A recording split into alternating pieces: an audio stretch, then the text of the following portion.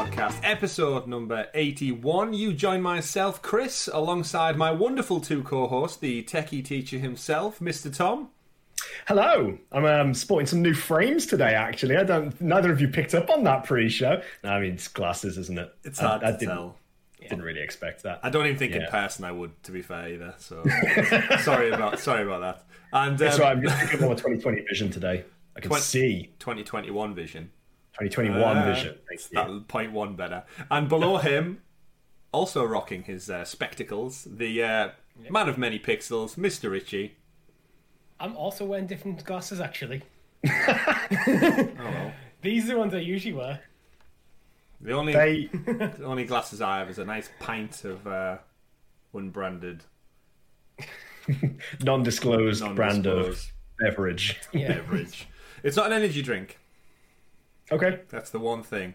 It's one still step gives down. you energy. It's slightly less sugar than I would have otherwise had. You're joining us, of course, ladies and gentlemen, for episode 81 of the Sounds of Stadia podcast, and we have a great show lined up for you this week. We're going to be talking about all of the amazing titles that dropped from the Stadia Makers program this past week. We're going to be talking Stadia showing up at E3 this year. Maybe. And also some Dark Side Detective confusion, because we've had some games drop and there's a new one coming out, but we were supposed to get it for free. Apparently not anymore. So we're going to be talking about all that and much, much more in this week's episode of the Sounds of Stadia podcast. But before we get into all that exciting, juicy news, a couple of pieces of housekeeping for you lovely listeners and viewers out there. Number one, our YouTube memberships. That's a little ringtone for the YouTube memberships. Yeah. Our YouTube memberships are live, everybody. So our channel's been working away, toiling away on this for some time, and our lovely patrons have been asking for this too. But it's live, so if you go down below, the area in which you usually click like, subscribe, and if you haven't done all that rigmarole, you know about it. There'll now be a little blue font icon that says join, and if you click that lovely little join symbol, join, it will take you to our membership program, and we've got several tiers. We've got Founders, Bronze, Silver and Gold for you wonderful people out there. If you want to support the channel, support us three gentlemen and Stadia that little bit more, you can do that by clicking join. And a few key bullet points you probably want to make clear is that the content across all tiers is for everybody. We don't want to gatekeep. We don't want to paywall any of our content. You will still get amazing content early, like Richie's and ours Sounds of Stadia side quest show. You'll still get that 5 days early across all tiers. Tom, we've got some lovely badges by your design as well. We do. Absolutely. Yeah, so we've got, what you'll see is, as part of being a member, you'll gain perks such as you're getting some emojis that we're going to be working on behind the scenes, but also you get a little membership icon for when any of the live chats you join in. So when we premiere a video or when you join into any of our sort of like Thursday night live streams, for example, you'll be able to see next to your name in chat, you'll have a little icon, all based on these lovely things, our Stadia controllers. The whole idea is the longer that you are a subscriber as well, you'll see that those controllers essentially evolve. So you'll start off with the nice clearly white controller and you'll move through different tiers depending on how long you support the channel for. But again, down the lines, you know, at the end of the day, what we want to say is we want people to join us at the level that you feel most comfortable at. Like Chris said before, in terms of the content that we're providing, it's open to everybody who is a member as well. So don't feel like you have to jump in at a certain level. It's all down to you, you know, financially, how much you feel is really viable to say, you know, to support us. Thank you. Yeah, it's all there. It's all there for you to pick and choose. It doesn't mean we're getting rid of Patreon. That still stands. We may phase it out depending on how well either go, but we do feel like the YouTube membership program is easier for everybody because it just uses your Gmail account. And if you're here, you've probably got Gmail already because you play Stadia. It's a big part of the feedback we've got from our patrons. Most of our patrons were asking about YouTube membership from as long as they were subscribed to Patreon, so I think it's nice to keep it all in one place, isn't it, really? But at the end of the day, people pick and choose as they want to, so the platforms are open to whichever suits your needs. Exactly. It's not scary, so head on over, check it out, and we appreciate all the support that you wonderful people give us already. Speaking of things that are scary, we finished, gentlemen, our Resident Evil stream. So we played Resident Evil 7 Biohazard across 4 separate live streams across 2 weeks. We scared ourselves living daylights out of us many, many a times. Me specifically, because I was on the sticks. But we did it. we completed it. Great game. Crazy plot twists and great tie-up of the story at the end. Go check those videos out. They're all available on youtube.com/Sounds of Stadia to watch at your own pleasure with the lights on or off, depending on your preference. You can play games however you want to play games, ladies and gentlemen. And final piece of housekeeping. This coming Thursday, off the back of the Resident Evil live streams, we are bringing you Killer Queen Black. It's a game we've wanted to do for some time, and we're going to have the game developers in the chat with us, and we may have some giveaway codes as well for the title. So check us out this Thursday, 8 p.m. British Standard Time, because it's now summertime. Standard time? Summertime. Summertime. Just click the link and it'll tell you when it starts in your time zone. But we're going to be playing some Killer Queen Black this Thursday on Google Stadia. Right, gentlemen. Time for the show. So, Tom, will you give us the super sexy special Stadia story segment? Super fast. AKA the news. The news. That was a very energetic news introduction. I've been storing it up for today. All that pent-up energy. So, as we said, a couple of great news stories this week for you. A lot focused on games, a lot focused on gaming conventions, whether they're in the digital world or not. But to start things off, we wanted to give a little rundown of all the titles that were announced. We knew about some of them not so much, some of them surprised people. But to start off with, I've kind of titled them in not in order of like importance, but the ones that we didn't know about first, because they seem like the more interesting titles, because we've discussed the other ones at length. And the biggest one for me, I think, out of all this was a title called Foreclosed, which was rated earlier in the week before the official announcement dropped. But if either of you two haven't checked out Foreclosed yet, the description in the community blog states it is a narrative-driven adventure set in a cyberpunk world filled with action, suspense, and experimental augmentations. Follow the story of Ivan Kapnos, or Evan. Why did I say Ivan? Ivan. Ivan. It's because his surname is Kapnos. I felt like Evan was too normal.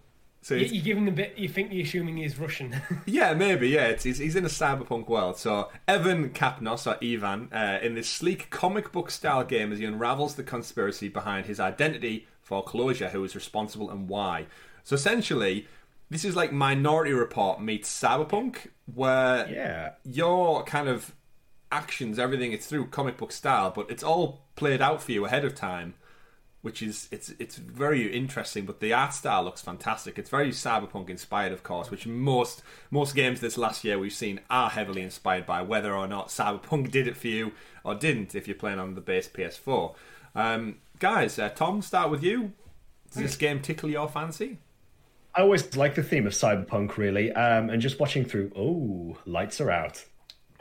Hang Tom's on. gone into a cyberpunk. You need to get that neon glow going. I know I'm being cyber hacked right now.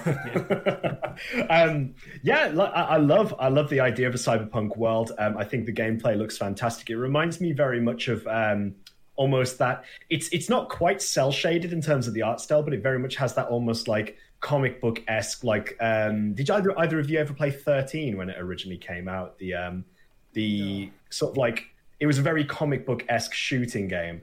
I think it was very recently remastered as well, but hasn't been very critically acclaimed. Is it Roman numerals 13? Yes, XIII. I can picture it now. Yeah. Yes. So I really like that art style, and you don't see a lot of games pushing for that anymore these days. Particularly maybe because it did fit a certain sort of time within sort of like the gaming history here. But Cyberpunk is doing very well at the moment in terms of the sort of setting for games at the moment, isn't it really? I like the idea of augmentations and stuff like that. I was a big fan of things like Shadowrun as well, so it's definitely sort of like one that I'm going to be interested in. And I'm all for these Stadia Makers games, as we'll talk about later on as well. I think that's very much very interesting to see how these games do on the platform, because I believe that a lot of these games may be exclusive to Stadia for the time being, but they may eventually, branch out, and we almost get like a first look or first exclusivity with them here. But from first look, looks good.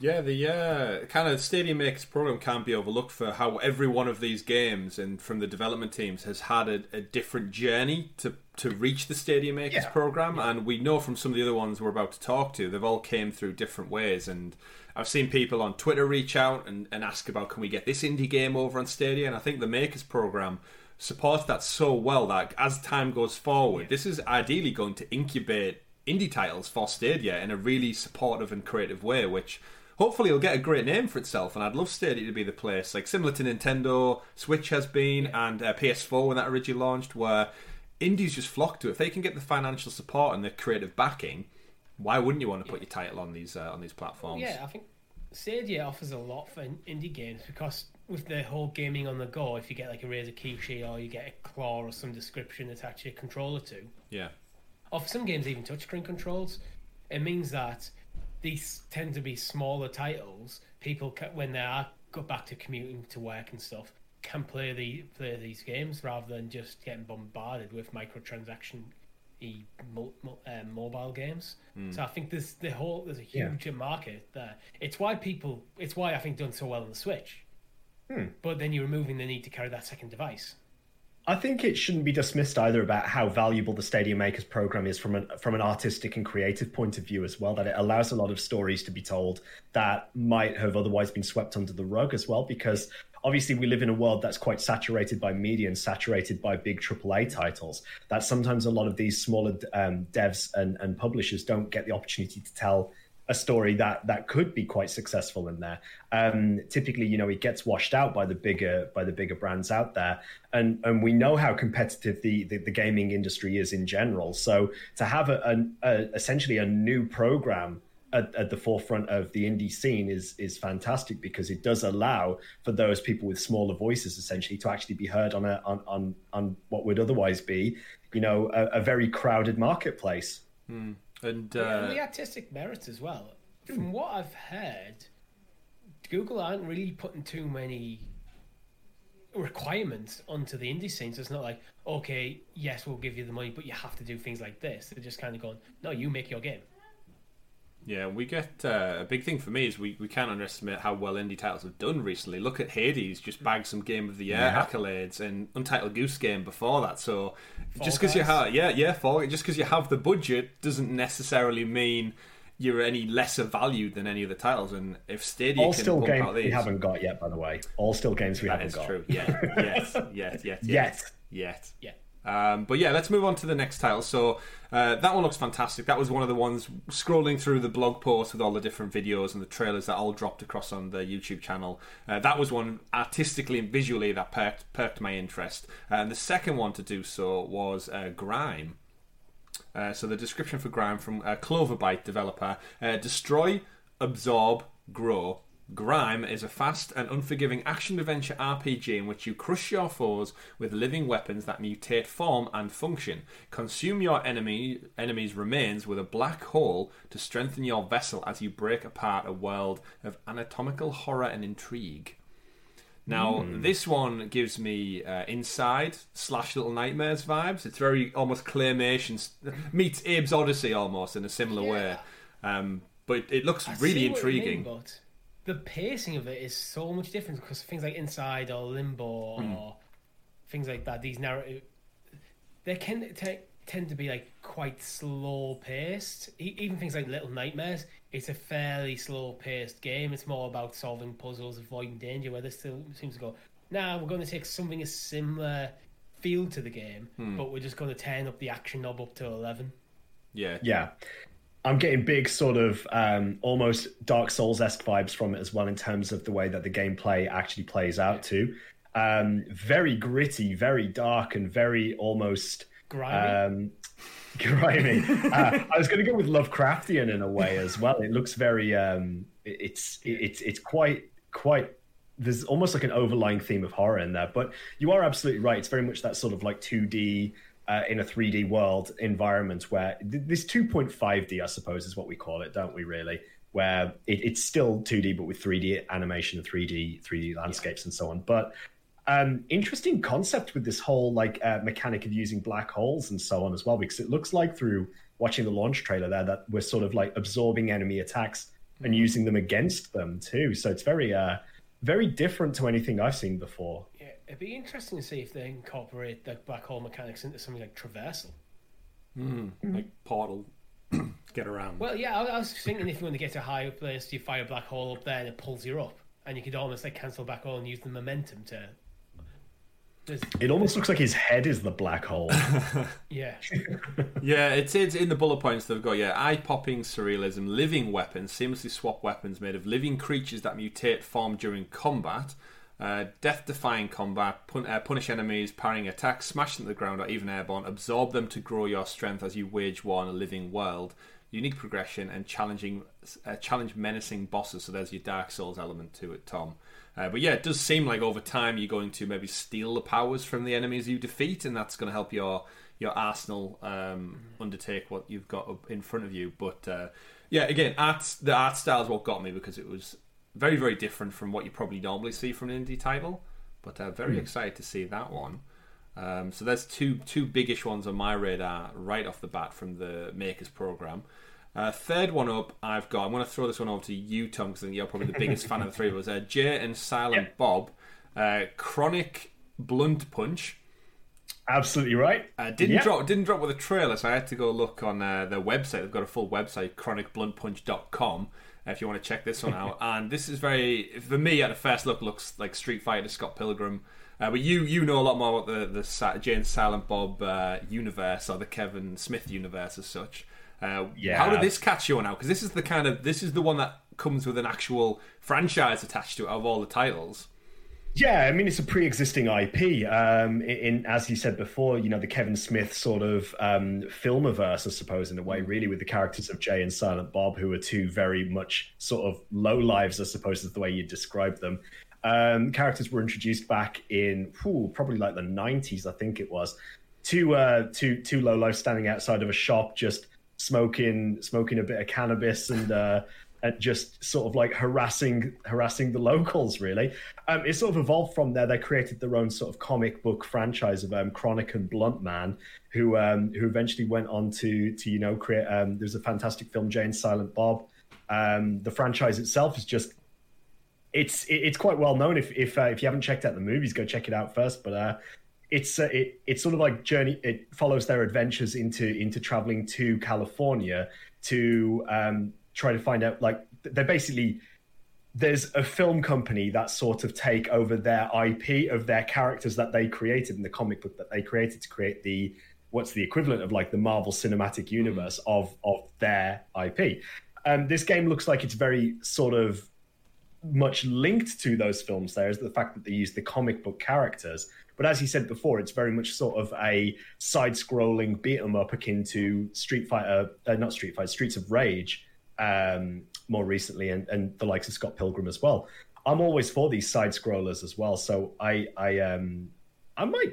this might be one that's on my list just because I enjoy the characters. I think it's quite fun, and it does look like it sort of ticks a few boxes for me where I feel like we don't have a lot of these side-scrolling beat-em-ups anymore. It's hard to make a bad one. It's going to be a pro game. It's it's an interesting one with side scrollers, because they've done it a few times with like the Power Rangers games and stuff, where you can apply most franchises to a side scrolling beat 'em up, because it's all you need is punch, kick, jump, and take any character and give them kind of just an enemy, and it works pretty well. So I'll be interested to see if there is any comic book inspiration that drops in between levels, perhaps. To bring this to life, but the description just literally says a colourful side-scrolling tag team beat 'em up. Players swap back and forth between our heroes and perform specials. I'm sure there's going to be loads of like inside references to his movies and the Kevin Smith universe. 100%. A game like this is going to lean heavily into the nostalgia, and so it should. Yeah, 100% should. So it should. So moving away from nostalgia, then we've got a very different, probably the most unique game that we got as part of the Stadia Makers program, and that is She Dreams Elsewhere, which is coming from Studio Sevilla and Whitehorn Games. The description is: She Dreams Elsewhere is a surreal adventure RPG about dreams and the extent to which they mirror reality. You play as Talia, an anxiety-ridden, comatose woman on a journey to confront the nightmares preventing her from awakening, while also finding out how exactly this mess happened in the first place. But some nightmares are harder to confront than others. Very different from all the other games we've just spoke about. It's deeply personal narrative, very thematic focused around kind of, I suppose, life, all the stuff that we probably all deal with in some way, shape or form, for better or for worse. They kind of come through. It's got a couple of new features in, because I don't think this is the first version of the game. I think it originally came out a few years ago, so it might be retweaked for Stadia makers, I guess. But very different type of game. Not my type of game, I'll say that much. I get massive mixed vibes between Undertale here because of the color scheme and the palette that they've used, and that sort of like 8-bit throwback to first gen consoles. I'd even say not necessarily first gen consoles, because if it's in, a lot of it seems in black and white. It reminds me of something you'd expect to play on a Game Boy. Yeah. But I also, in terms of the narrative, get reminded of an RPG Maker game called To the Moon as well, which was very critically acclaimed too. So it's like one of those sort of very hard-hitting, emotionally driven games, akin to, I suppose, for us on Stadia, it would be like Lost Words in a way, really, where the narrative is very much based on human emotion, human experiences, and so on as well. So I've got a feeling this could be a game that will be rather emotionally tying to a lot of people as well, particularly with people who, I might find like a lot of emotional ties and stuff like that in there, and then bring on the tears at some point, I imagine, in a way. But we do enjoy those games. We do enjoy them. I've got a quick correction for you, Chris. I don't believe it's out now. I'm looking at the Steam store now, and it's still planned release date is 2021, but there is a demo available on Steam. All right, I know that the trailer that was playing had 2018 at the end of it, so unless it's been pushed back drastically over the last 2 or so years, that's all out. That's the only thing that popped up in my mind. Which I was thinking, it's on Stadia Makers, but then it came up on screen saying 2018. I was like, okay, maybe it's not a brand new game then. But thanks for clarifying that, Richie. Yeah. So a bit more of a deeper meaning one. If it's anything like Lost Words, it's certainly going to get those emotions flowing. Yeah. Moving on to the next title that we got released, which we've knew about for some time. We discussed it a little bit further back, but Death Carnival. Completely opposite side of the spectrum in terms of emotions. Yeah. This one is just rage and destruction, taking out many, many things. And this is one that's got me excited. Twin stick shooter, akin to Dead Nation, if anyone's played that, or Alien Nation, or Helldivers. Very, very similar to that. The devs are quite active over on Twitter, so go check their channel and page out if you need to for a bit more insight. But this game just looks like absolute chaos. Weapons, online multiplayer mayhem, and a world broken by war, humanity endures in a few overcrowded cities. To escape their bleak reality, many turn to televised combat sports, the most popular being Death Carnival. In this deadly game show, contestants must battle against hordes of monsters and machines for fame and fortune, live on TV. Cross-platform, we should mention as well, coming with that, which is going to be huge for its online 4-player co-op. It's got PvP, top-down arcade combat, looks absolutely gruesome, but all the more fun at the same time, gentlemen. I can't wait for this. This is definitely on my radar, this one. What do you two think? Great stuff. I think I said before that when I saw this game, it wasn't the top of my list from the games that it was originally announced with, but it does look, out of the ones that we've seen so far, it does look like it could be the most engaging and probably the kind of game that you could jump into and you can just find yourself playing for quite a bit of time with literally action from the get-go. No real sort of like lag in between gameplay as there with these twin stick shooters. Yeah, this Thursday night stream written all over it. Yeah, that's what I was about to say. For me, twin stick shooters are not really games that I particularly enjoy on myself, but when you're playing either on the couch with one of your friends or we're playing on stream, they can be an absolute blast. So that's where that's why I'm interested in this game for. Yeah, just sitting here on a Thursday night playing with you two and the audience. I'm sure there'll be plenty of blasts in that game as well by looking at the theme of it. Yes, They certainly will be.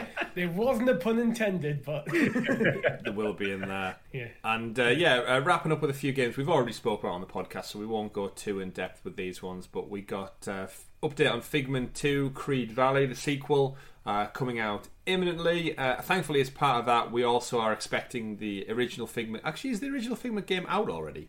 I think it is. I think so, yeah. Yeah. It's one of those where we get caught between announcements, ESRB ratings, sequel talk, and it's kind of like, because the store's so weirdly laid out, I don't feel like I've ever scrolled past it in the Stadia store, even when checking like sales and such. Yeah. Is it there? Can we confirm to our audience right now? Checking right now. Figment is out. Confirm. You can confirm it is there. Great. Now, if only we had a search bar to type the letter F and quickly narrow down the search field. That would be so convenient, people over at Stadia.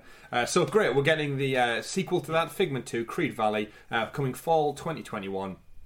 We've knew about that sometime. Little puzzle game, very focused around kind of music and carnival-esque themes.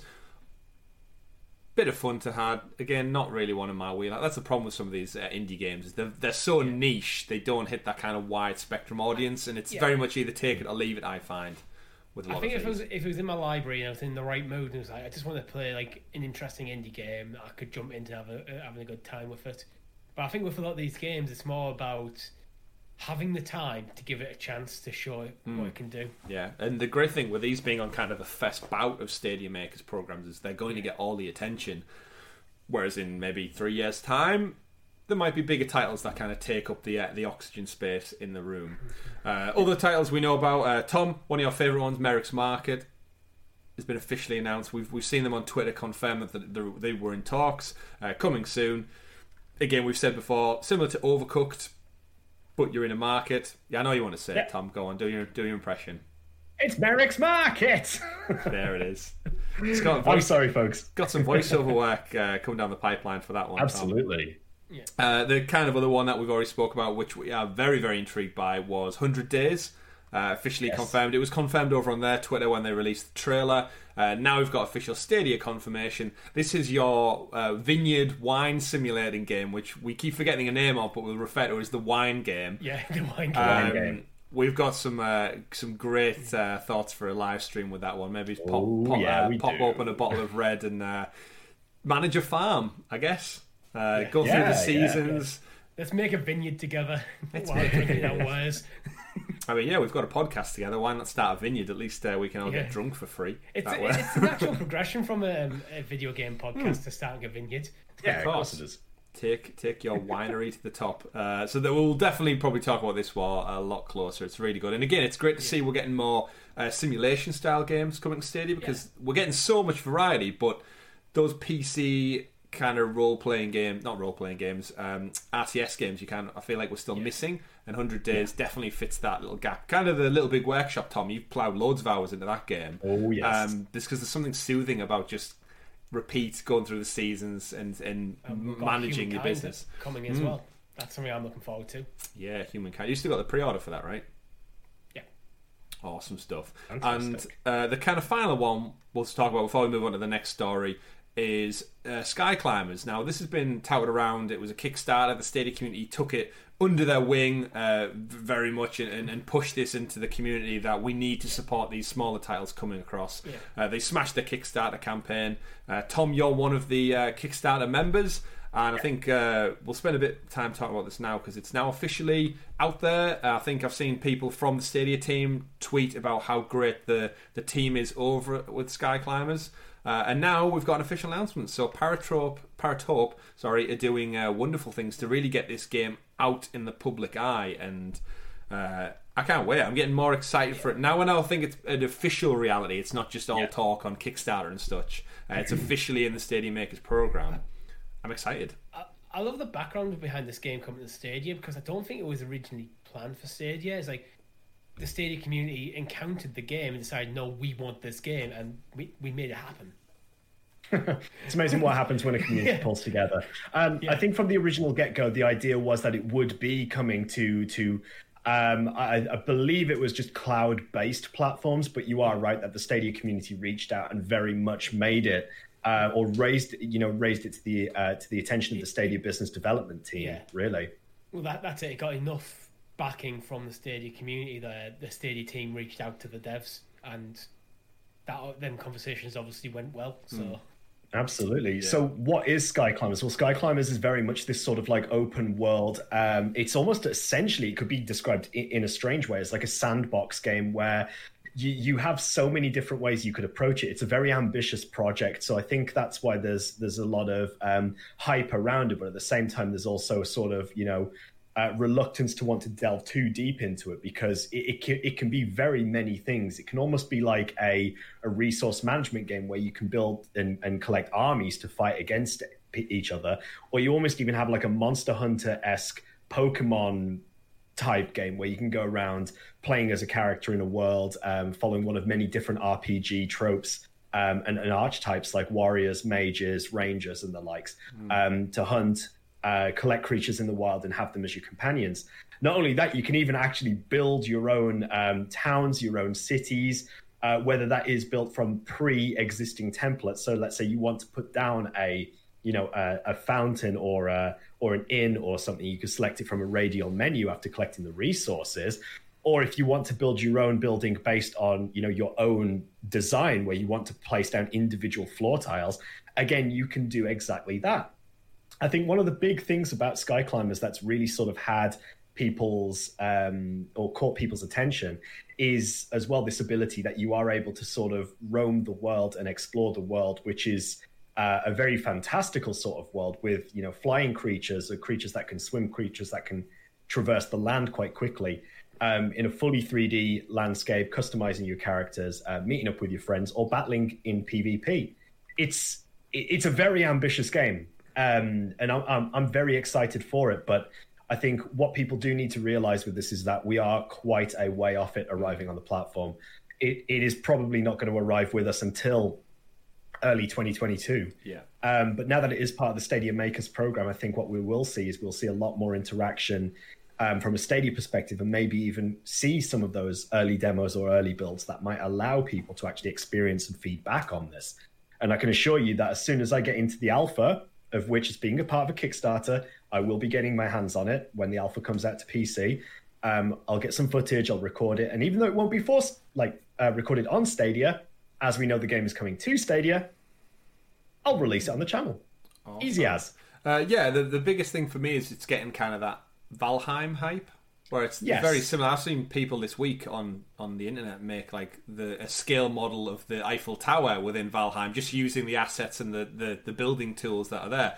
Resource management, gathering, but someone could just come along and destroy the Eiffel Tower if they had the right mind to. So it's living in that digital world. It's that Minecraft sort of risk, should we say. But loads of excitement, and you're totally right. I'd imagine with it being back so much, I wouldn't be surprised with it being arguably so far out that we see some kind of beta, similar to what we got with Humankind, actually, where we got that early access build model specifically designed for the cloud, where we can jump in and play around, and it doesn't impact the devs working on the game at the same time. They could get a good idea of the audience and the crowd, because clearly the game exists to a core level. We've seen them showcase it on their Twitter channel nearly every week. They show something new off. Hell, they made the Stadia Phoenix within the game like 2 weeks after it was confirmed as coming. So they've got very creative, active tools, and I can't wait to see what this game kind of evolves into with the audience and with the backing of the Stadia Makers program. So exciting stuff to keep your eyes out for, gentlemen.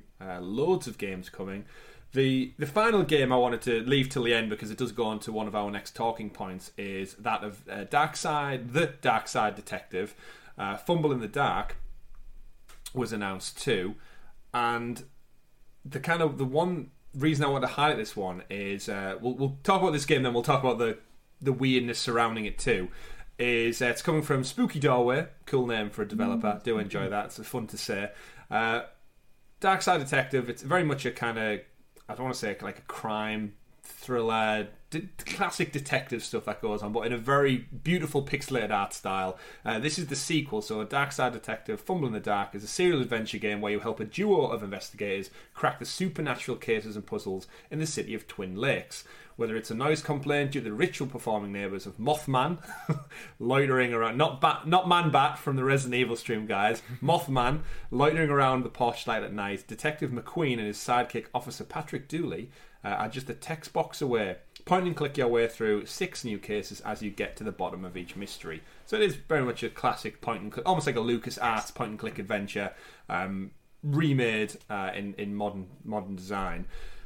Excited for this game, looks cool. This week we got the exciting news that the Dark Side Detective Season 1 game has arrived on Stadia. That arrived on Wednesday, I want to say, just gone. I think we got the makers on the Tuesday, then the game came out Wednesday or Thursday, at some point throughout that.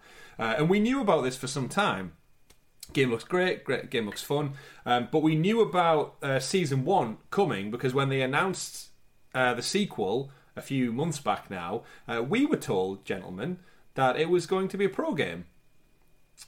And it dropped this week on Stadia, and it's not a pro game. So my kind of question to you guys is, announcing pro games so ahead of time that these deals weren't met, how is this being marketed by? Is this like an only on Stadia kind of thing? So to give you the updates then. So the update from Stadia Source, of course, your number one source for all Stadia gaming news reviews. I don't know the official rigmarole for that thing, but that's where we get all this news from. The CEO of Spooky Doorway, the team behind the Dark Side Detective series, had previously confirmed to the very own Adam, part of Stadia Source team, or prior, that the game's first season would be coming to Stadia Pro. And we knew this because it was part of their own Stadia community blog a few months back. You can click the link, go read it, and it definitively says, yes, it's going to be part of Stadia Pro. Updates 2 came from Grace, obviously wonderful community manager of part of Stadia. She confirmed over on Reddit that Season 1 will not be coming to Stadia Pro title when it launches on April the 8th. So she tagged it saying, "Hi folks, thanks for flagging this. I can confirm the Dark Side Detective won't be included in Stadia Pro when it launches this Thursday. Our This Week on Stadia blog post has the latest information on the specific store pricing. It did launch with a Pro discount sale, we should say that.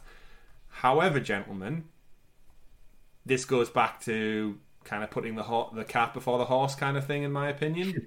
But I can't imagine, because it's a small game, arguably this doesn't really cause that many problems. But being told you're getting something included with your subscription to then not be is a weird... The developers have told us that it was coming to Pro as well, which is odd. It could be a misunderstanding of what they actually perceive to be Stadia Pro, though, whether it actually just means like everyone else. I mean, if we go way back to like the early days of Stadia, when there was all these issues between identifying what the Stadia Free and the Stadia Pro difference was, Stadia Base even. Let's go back to that terminology. There could be a slight misunderstanding there, or when they say Stadia Pro, are they referring that it's going to come straight with a sale? There's a lot of misconception there, but I do agree with you that it is one of these things that I feel like the exact details and the exact wording of these things should be fleshed out before you actually release the product. It might have been the developers even speaking out of turn. It may have been slated as a pro game, but if the contracts aren't signed, if you spoke too early, and then for whatever reason they decided not to go with it. Yeah, so or is it more insight into the whole idea that we've discussed before, that contractually, maybe that when the game is released on Stadia, do they actually have to sign some sort of clause that essentially says that the game should be made available to go pro at some point within the future as well? And there could be some misunderstanding contractually as to whether that meant immediately or whether it means down the line at some point. Yeah, it might just be too early, because the statement from the community blog does actually say, because it's in line with Figment, so much like Figment, we're also bringing Dark Side Detective Season 1 directly to Stadia Pro ahead of the launch of Dark Side Detective Season 2. Get to know the spooky hilariousness world of Detective McQueen before the sequel drops. Yeah, now, interesting. Now I'm reading that out loud. That sounds like we were supposed to get Figment for Pro as well. Where's the Figment part? Oh, well, as a special gift to Stadia Pro subscribers, the first Figment will be shipping directly into Stadia Pro ahead of the launch of Figment, Creed Valley. So keep an eye out. So was that two games then? We did get Figment as Stadia Pro. Did we? Yes. Yeah, I just double checked. Right, so that one worked. Yeah. So I actually have Figment myself. I just clearly it's lost in my library of games already now without a search functionality. Yeah, absolutely. But it's so weird because it's still in their blog article. They haven't gone back and corrected it, so there is still like a post that says you're getting it for Stadia Pro. I do think it's similar to what Tom's saying, where the dates may have got the wires crossed, and it's maybe next month. The thing that gives me that sort of idea that that could potentially be the underlying miscommunication or misunderstanding is one thing we haven't touched on recently is there was another game that I follow quite closely that we've now got in Stadia, which is Terraria. In amongst their sort of like monthly updates of when they say like what's happening with the Terraria, there was a line within one of the posts that did say that the game could come to Stadia Pro at some point in the future, which is what led me to believe that maybe it is part of the clause here. But again, this is all just speculation on my part. No hard evidence to go by. So we all kind of feel like there's just some sort of miscommunication between the developers and Stadia, and the understanding probably of the contracts, and he's probably spoke out of turn by accident. Yeah. Perhaps, yeah. So my guess is from this is that the Darkside Detective will be free on Pro the month prior to the sequel launching. So when we get a date for Fumble in the Dark, Pro was probably intended to be a Pro because it says play it ahead of Season 2. Yeah. So my guess is it will drop on Pro before. So whenever we get it on Pro, Season 2 is going to probably drop the following month in the way it's written. So what you're basically saying, Chris, and to all of the Sounds of Stadia fans out there is don't buy Darkside Detective Season 1 because it is coming to Pro. Oh, actually, scratch that because the Fumble in the Dark's got a release date of April 15th. So by the time you listen to this, even this week, the sequel may be out. All right. So that's even weirder then. It'll go Pro eventually, maybe. But it's very much an only on Stadia thing. But I wanted to draw attention to it because imagine if this happened to Ark Survival Evolved, which we were told we're getting Pro. Imagine if this was Ark that came out and it wasn't on Pro. And people go, well, on the community blog and on the Good Stuff event, you said it was coming to Pro. And then it doesn't. But it's actually going to happen several months later. That's some marketing that needs clearing up. This is it. Once you've said something publicly, I think you kind of have to. Either you need to be open and honest about backtracking if things have changed, or you have to follow through. Yeah. Now, this is obviously flying under the radar because of the nature of being an indie development thing. Could you imagine the current state of journalism out there if they got hold of this and the headline would be Stadia doesn't release promised games on Pro or something like that? Promised games denied to paying subscribers. It just writes itself. If you're listening, terrible journalist out there, don't quote us on anything. Yeah. But again, if this was Ark, it would be a totally different scenario. Yeah. But evidently the purchasing Darkside Detective for like £8 doesn't blip on the radar as much. But True.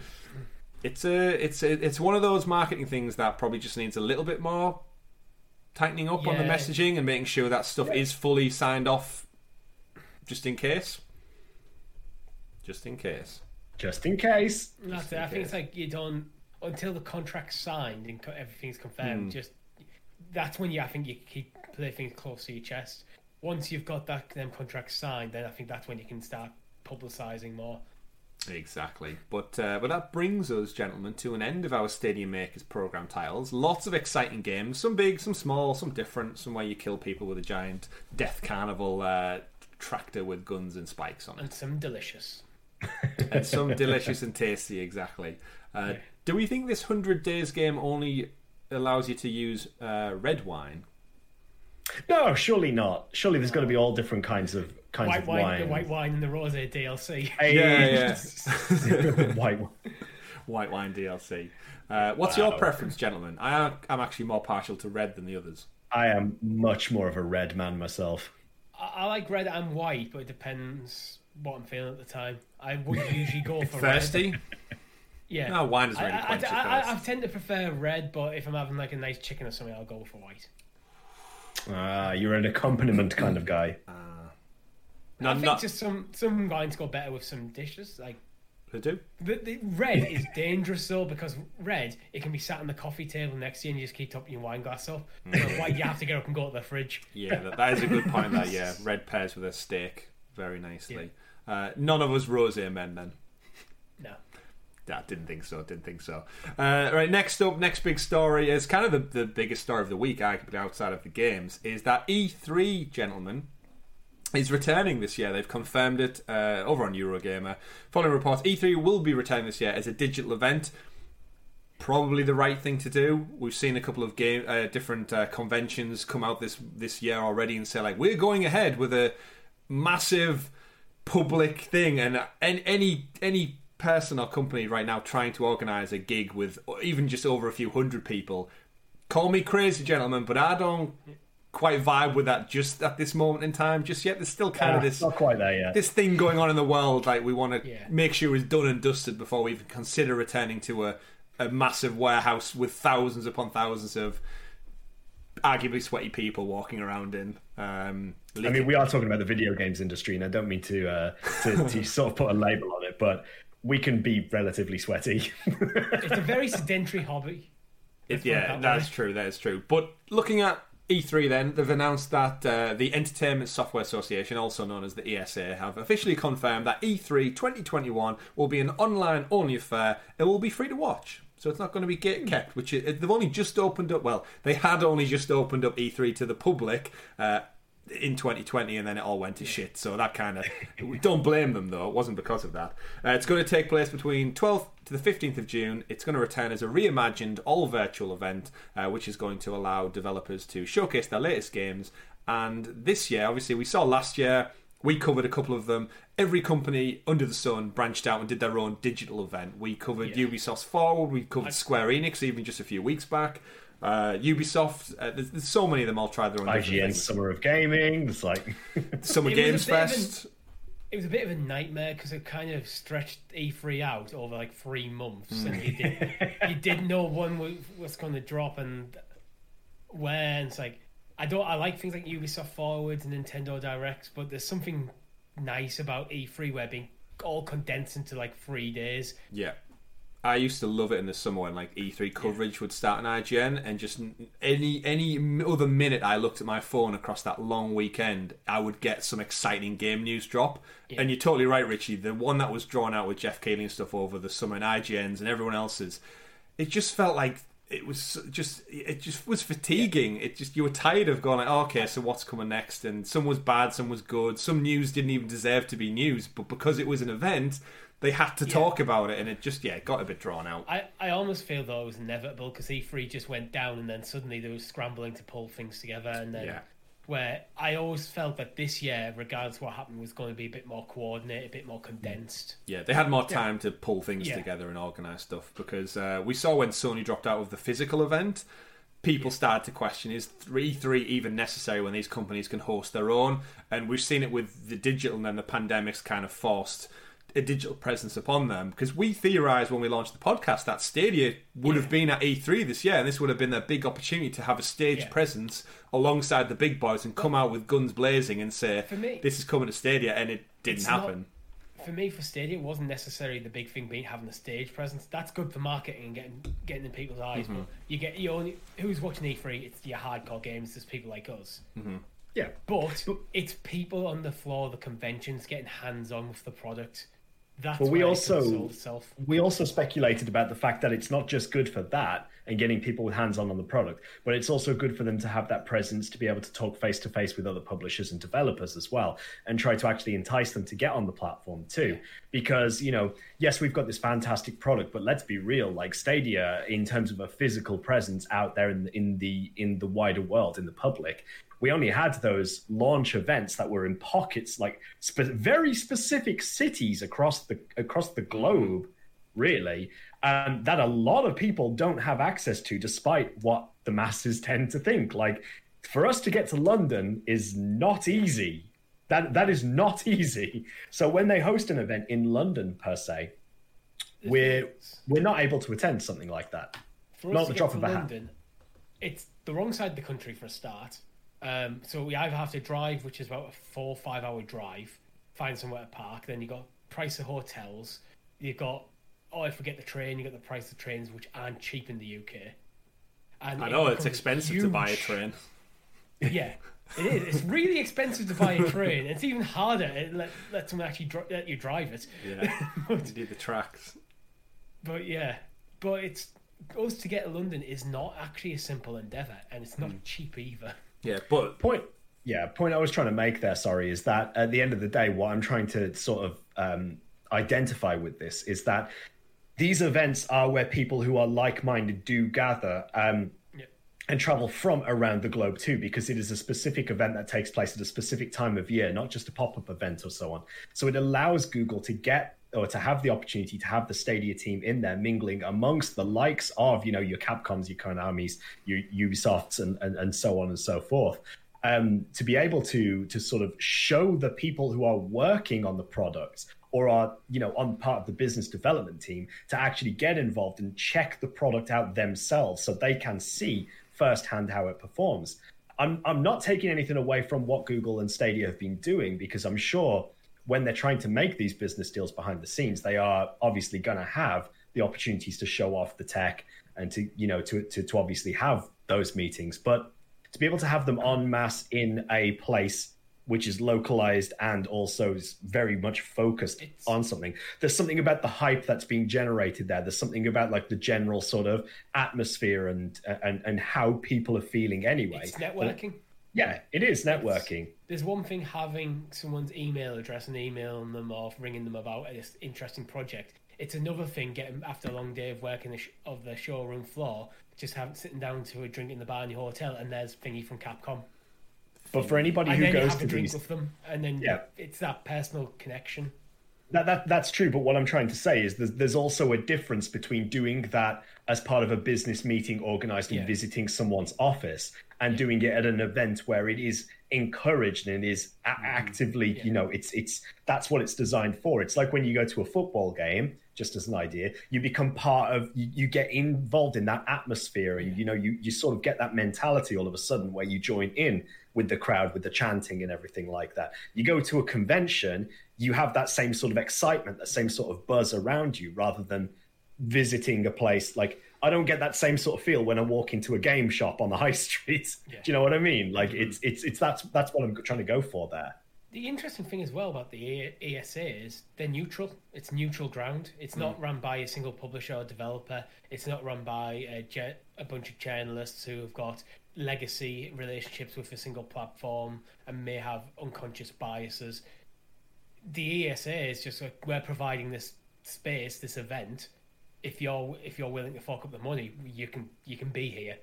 Yeah, there's a lot to be said about both of your points there, and I think to go back to yours, Tom, physical presence is something I've been a massive advocate of for Stadia since it launched, because if we break it down, since 2019 we had the pop-up places in London, Paris, LA, I think one of them was, and that was like San Francisco. That was like 3 days they were there for, and over a global expanse is nothing. Yeah. We've seen nothing on the high streets, albeit the kind of world got shut down a little bit, so we'll give them their due when that stands. But I've seen a few billboards.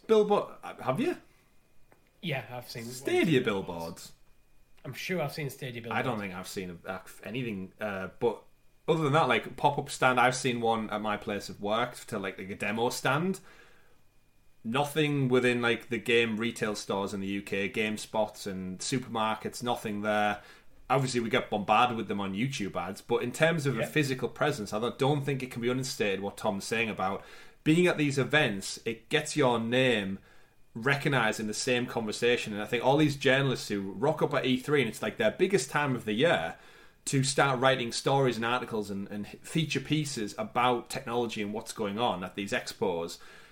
You can just picture, if you rewind, if 2020 didn't all go to shit and everyone meets up and there's a big Stadia stand, you get journalist XYZ comes along, I'm here from IGN, GameSpot, Eurogame, wherever, and they go, there's a press pass premiere edition or something. They have their crazy E3 and they go back to the hotel, and what have they got? They've brought along their Xbox, their PlayStation, their Switch, they've lugged it along to the event because they have to cover and play these games when the demos drop. And they're playing Stadia, playing a AAA title in their hotel using the power of the cloud. Imagine how different the conversation could have went if Stadia were there, because you can't take a PS5 demo back to your hotel room because it hasn't came out yet. You can't do that, whereas the convenience of Stadia could have... And we mentioned it on previous podcasts about how the pandemic has actually had quite a big impact on journalists who usually travel all over the country, and they haven't left their home. So Stadia's actually had almost no use for them if they've had the console they review things on right by the side. But now it's coming back around, albeit in a digital format. Google have got to be looking at this. I mean, some of the backers who've already said they're going to be there: Nintendo, Xbox, Capcom, Konami, Ubisoft, Take-Two, Warner Brothers, Koch Media, whatever they're called, and a bunch of others that they've promised there's more to come. Yeah. If Stadia and Google are not in this conversation, the big, arguably probably one of the biggest digital game events of the summer, where are they at? Like, where is their presence? Because let's face it, everyone in the wider gaming world is not reading the community blog like we are every week. They're not getting YouTube ads coming through, and even then they probably skip the ad after 5 seconds. Where is the marketing that they've not done for the... It's coming up on the second anniversary in a few months, guys, and I've seen nothing outside of YouTube ads. And I'm in that ecosystem. Yeah, put it this way. If I wasn't in the Stadia ecosystem in the way I am, by the fact that I'm a content creator, I probably wouldn't be reading the blogs. So... I probably wouldn't even be looking for them dropping. Like, so they need to be there, right? Yeah, I do. I think they do. They need to be there. In this big... Whatever happened with happens with Summer Games Festival this year, whatever with E3, all the big temple things, cross-party, cross-platform events, Google need a presence, and I think they need a significant presence as well. They need to remind people. With Sony and Microsoft kind of taking a step back from E3, there's a chance for Stadia to take a step into the gap that they're leaving as well. Xbox are there. They've confirmed it's just that. Sony. Yeah, it's just Sony who aren't. Yeah. Like, albeit, let's be honest, with it being a digital event, Nintendo is just going to be a direct that's timed within these 3 days. Xbox, they're all going to be just videos that are sent over to E3 to host on their YouTube channel and on their website. It'd be interesting to see what they're doing outside of the press conference, like the show floor. What they're sort of like the booths and stuff. How they're going to address that. It's all virtual, so I'm not sure it'll be anything like an original, like what you'd expect of an E3. I think it's going to be far more like the Summer of Gaming or the Games Fest or the Connects and stuff like that. It's just going to be essentially. I imagine it's going to be a live video stream with. There might be some studio-based stuff. They may have some socially distanced studio-based stuff, but it'll all be done digitally, remotely, that we can watch along. I imagine just have more sort of things like there's going to be like more gameplay demo, like almost first looks of he's the new game we're working on with someone on the sticks while being commentating. That's what I expect. Sort of like the smaller stuff that if you're on the show floor, you might go check out the EA booth and get hands on the new FIFA, that sort of stuff. Yeah, and that's what I think I would love to see. Because by the looks of the digital event, it's surely going to be just a scheduled event of Nintendo going at 11 a.m, Xbox are on at 3 p.m. in the afternoon, and then in between that, the news websites will cover it with like interviews with people who work there. And what I would love to see is sandwiched in between all the Nintendo and other stuff, a Stadia Connect. 20 minutes, 30 minutes, and then afterwards IGN or Eurogamer, whoever, interview Phil Harrison, get some people out there, get John Justice out there and stuff, and have them just talking about how much we've learned over the last year. Be human about it. Come out and stop hiding behind blog posts and press releases, and just come out and be there in an interview, talk about learning from their mistakes, the difficult decisions that were made, the future of games that are coming, and then shows some things to be excited for. Address Stadia Games and Entertainment. This is your chance to set the record straight. Yeah, and say the reason we did that was because of this. Because let's face it, outside of all the bashing articles and the announcement, there's nothing really more being said other than Twitter. And if you're silent, people run with silence and make up their own stories, especially when the nature of journalism at the moment isn't that keen on Stadia still. So use it as a platform. Use E3, where all eyes are on the games industry, as a platform to talk about how great your damn product is. Yeah, and without resorting to just like the press speak as well, just be open, honest, and human about it, and go and just again, if it was you shut down Stadia Games and Entertainment for financial reasons, spell it out. Just spell it out. Yeah. So to boil it all down, then, gentlemen, Tom.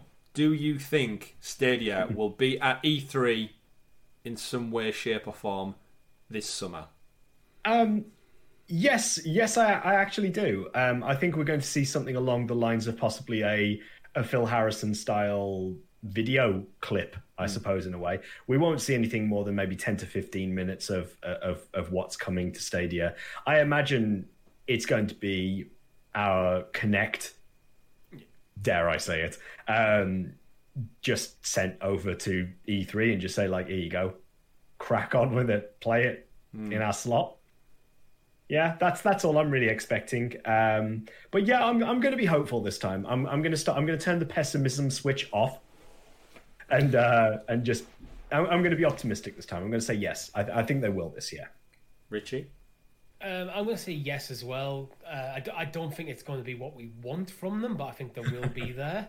And I also don't think we're going to find out till last minute because that's how Google handle things.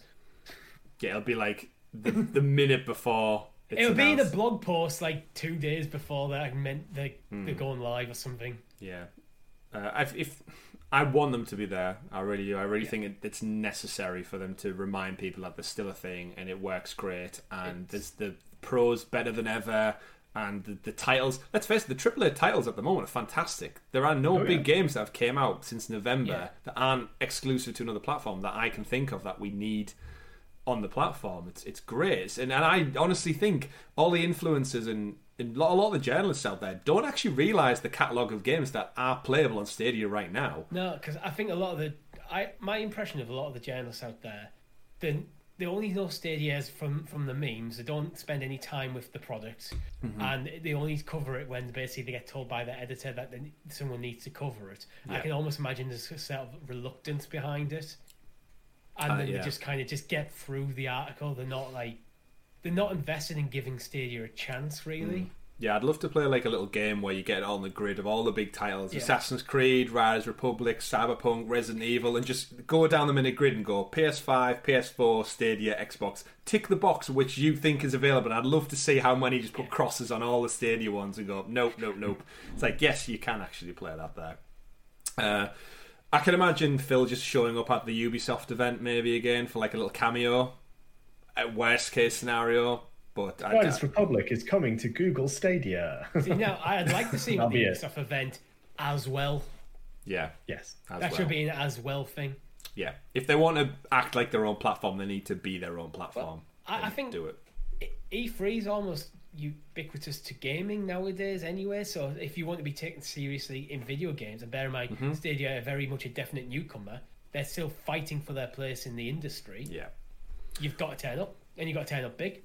Show people what you're about. What are the chances Amazon Luna are there in every single way, and Stadia just don't rock up? Could you imagine that world? 100% expect to see GeForce Now and Amazon Luna both there. I think that's actually quite a good call, because I think I wonder whether Amazon would actually use that platform to launch Luna globally. They must be due, right? We're coming up on like second summer.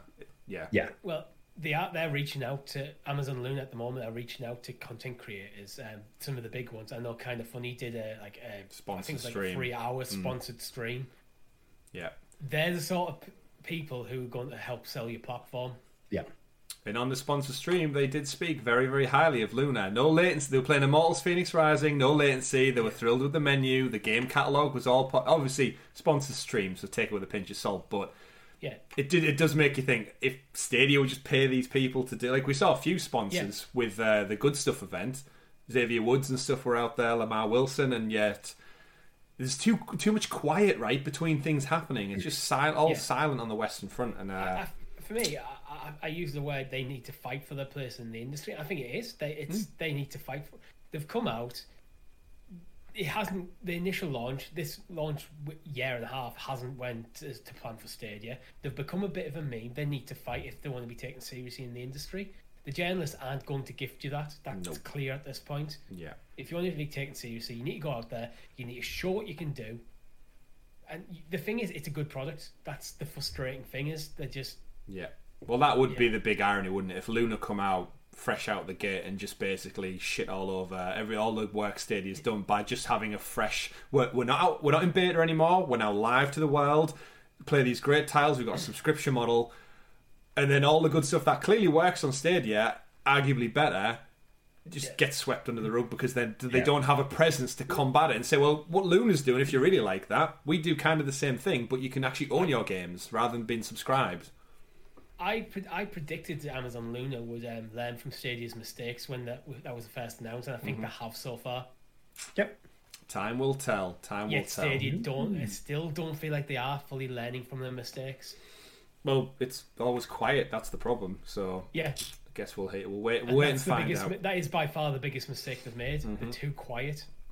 Maybe they'll learn from Stadia and get Resident Evil on their platform, because next story of the week is Resident Evil, or we should say Capcom, announced this past week that we're having a brand new showcase of Resident Evil Village coming soon. So that is 6 p.m. Eastern, 3 p.m. Pacific, 11 p.m. UK time. So if you want to stay up a little bit later and be scared just before you go to bed, Thursday, 15th of April, 11 p.m. UK time, they're going to do a live stream revealing some news on a new demo, promised features for the next-gen iterations of the platform for the game, and a couple more details around probably, I'd imagine, DLC, roadmap kind of stuff, what you'd see. But after finishing Biohazard, gentlemen, and all of us having pre-ordered the premiere for Resident Evil Village, I'm excited for this. I'm intrigued to know. Now I know the kind of lore behind 7 and all the stuff that goes on. This story then leads into this. So I'm intrigued more than I ever have been, I think.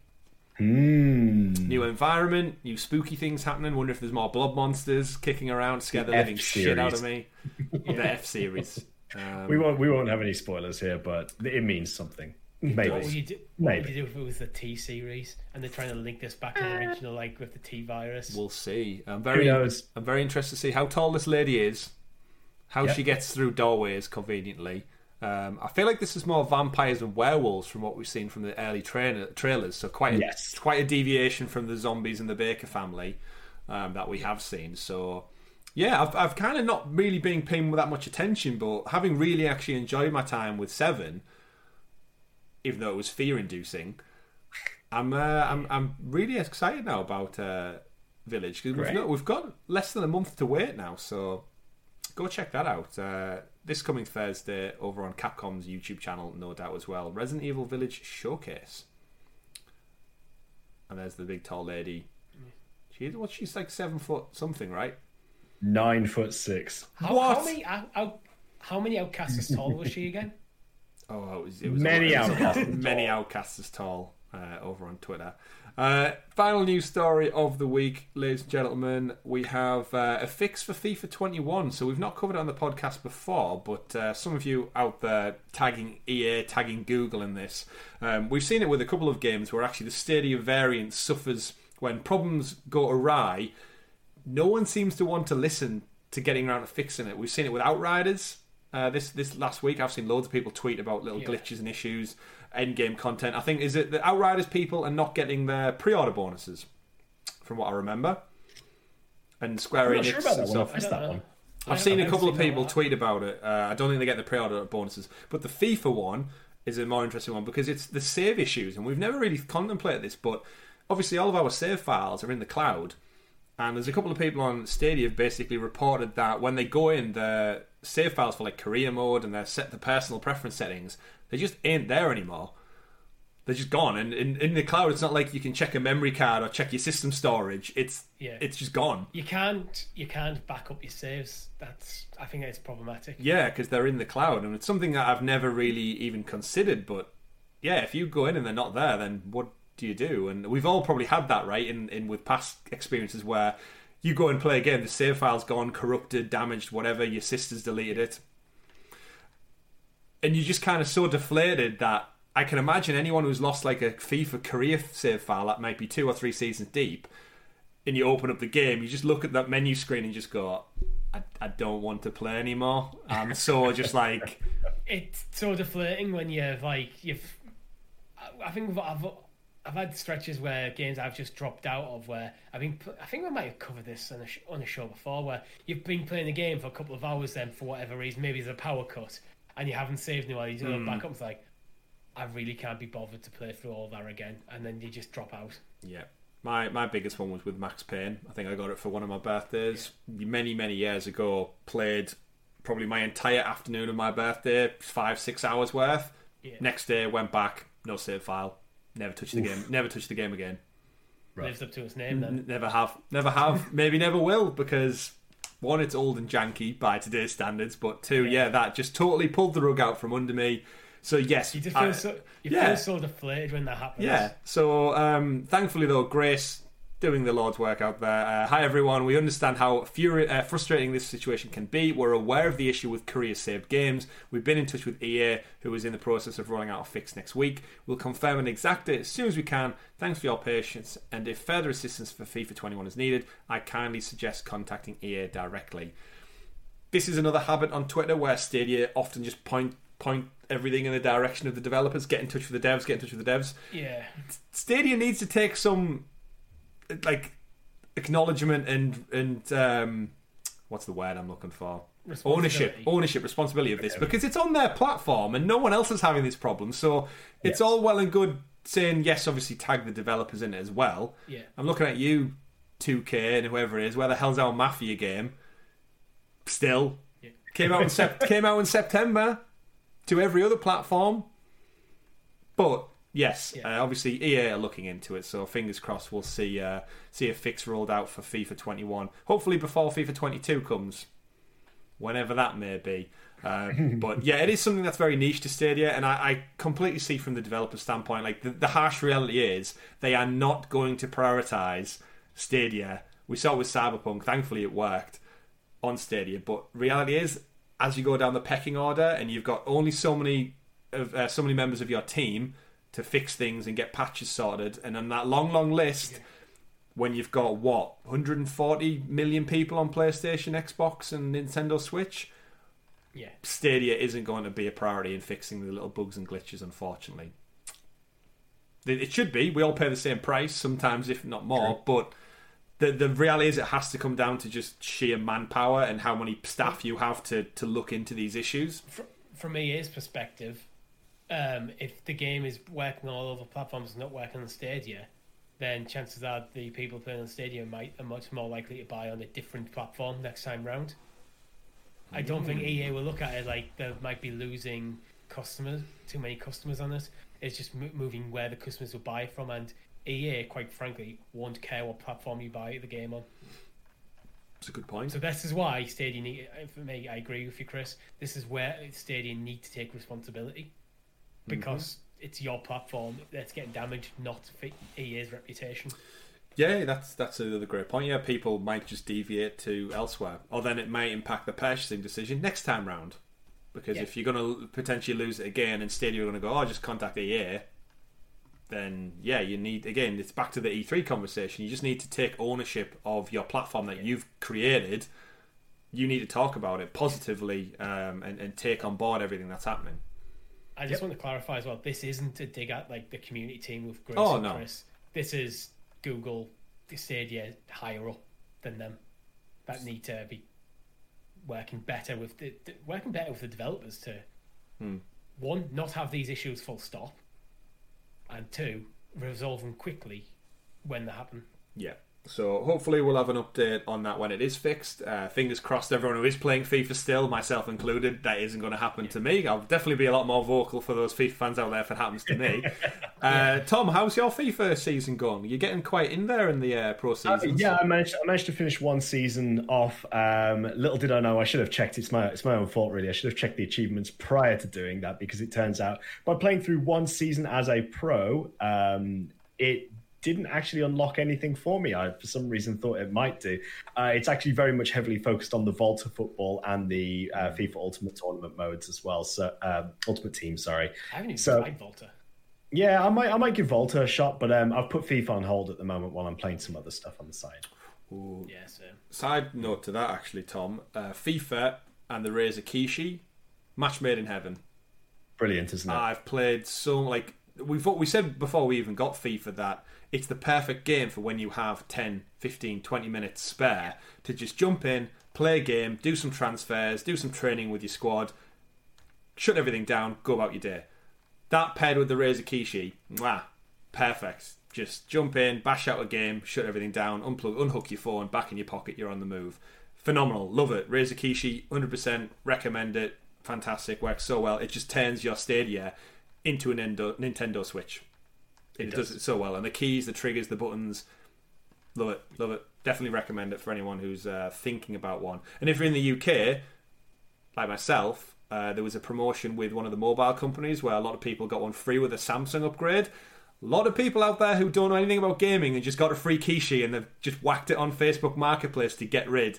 So if you're in the market for one, don't go direct. Look on Facebook, look on local eBay or whatever local trade things you've got, because I picked mine up for £35 as opposed to 80. So yeah, I need to try and get myself one, because I very much like the concept. I very much am against the price of it. Yeah.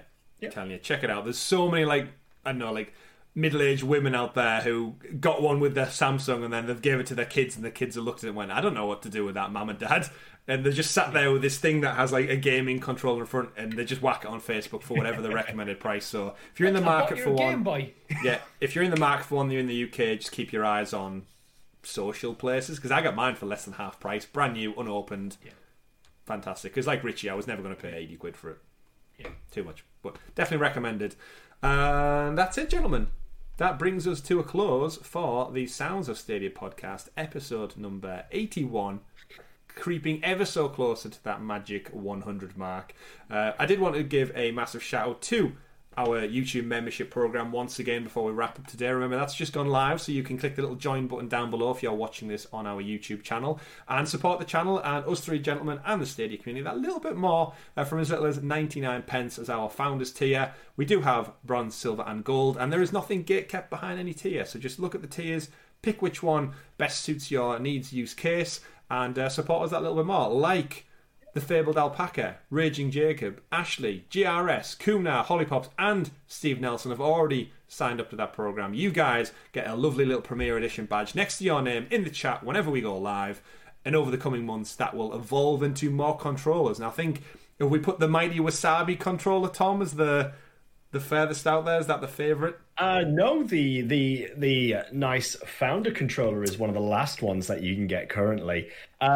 We do have room to add more down the line as well, but obviously, as we are only limited to the number of controllers that we have in the Stadia ecosystem so far, we're looking to evolve that, so we'll have a think about how we can best do that in the coming weeks. Is Wasabi the one they'll have for the longest? Is that what I'm thinking? Wasabi is the one they will have the longest, between 3 and 6 months, correct? That's what I was thinking of. That's the one I was thinking of. Yeah. And we're going to have loads of awesome new content dropping. Like Richie's Sounds of Stadia side quest show, you do get that up to 5 days early for being a member of our YouTube channel or a patron over at patreon.com/Sounds of Stadia. What was our mission this week, Richie?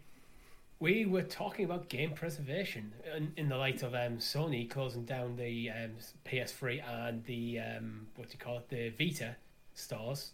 What do you call it? What do you call it? Disrespect, sir. The disrespect shown towards the... It's a dead platform, Chris. It's a dead platform. Vita means life, Richie. Vita means life. It will live on. Then why are they trying to kill it? Oh, they killed it long ago by not supporting it. But anyway, and it's about how Stadia or how platforms in general, how can that be going forward in terms of game preservation? Go check that out. If you are a member, you get it early. If you're not, you get it on Friday. And with that, we bring it to an end of the Sounds of Stadia podcast. Don't forget to check out Killer Queen Black this coming Thursday on the channel with the devs and some giveaways as well. So if you haven't got the game yet, you could be in a chance to win. My name's been Chris. I've been Tom. I've been Richie. We've been Sounds of Stadia. Have a great week, everyone. Game on.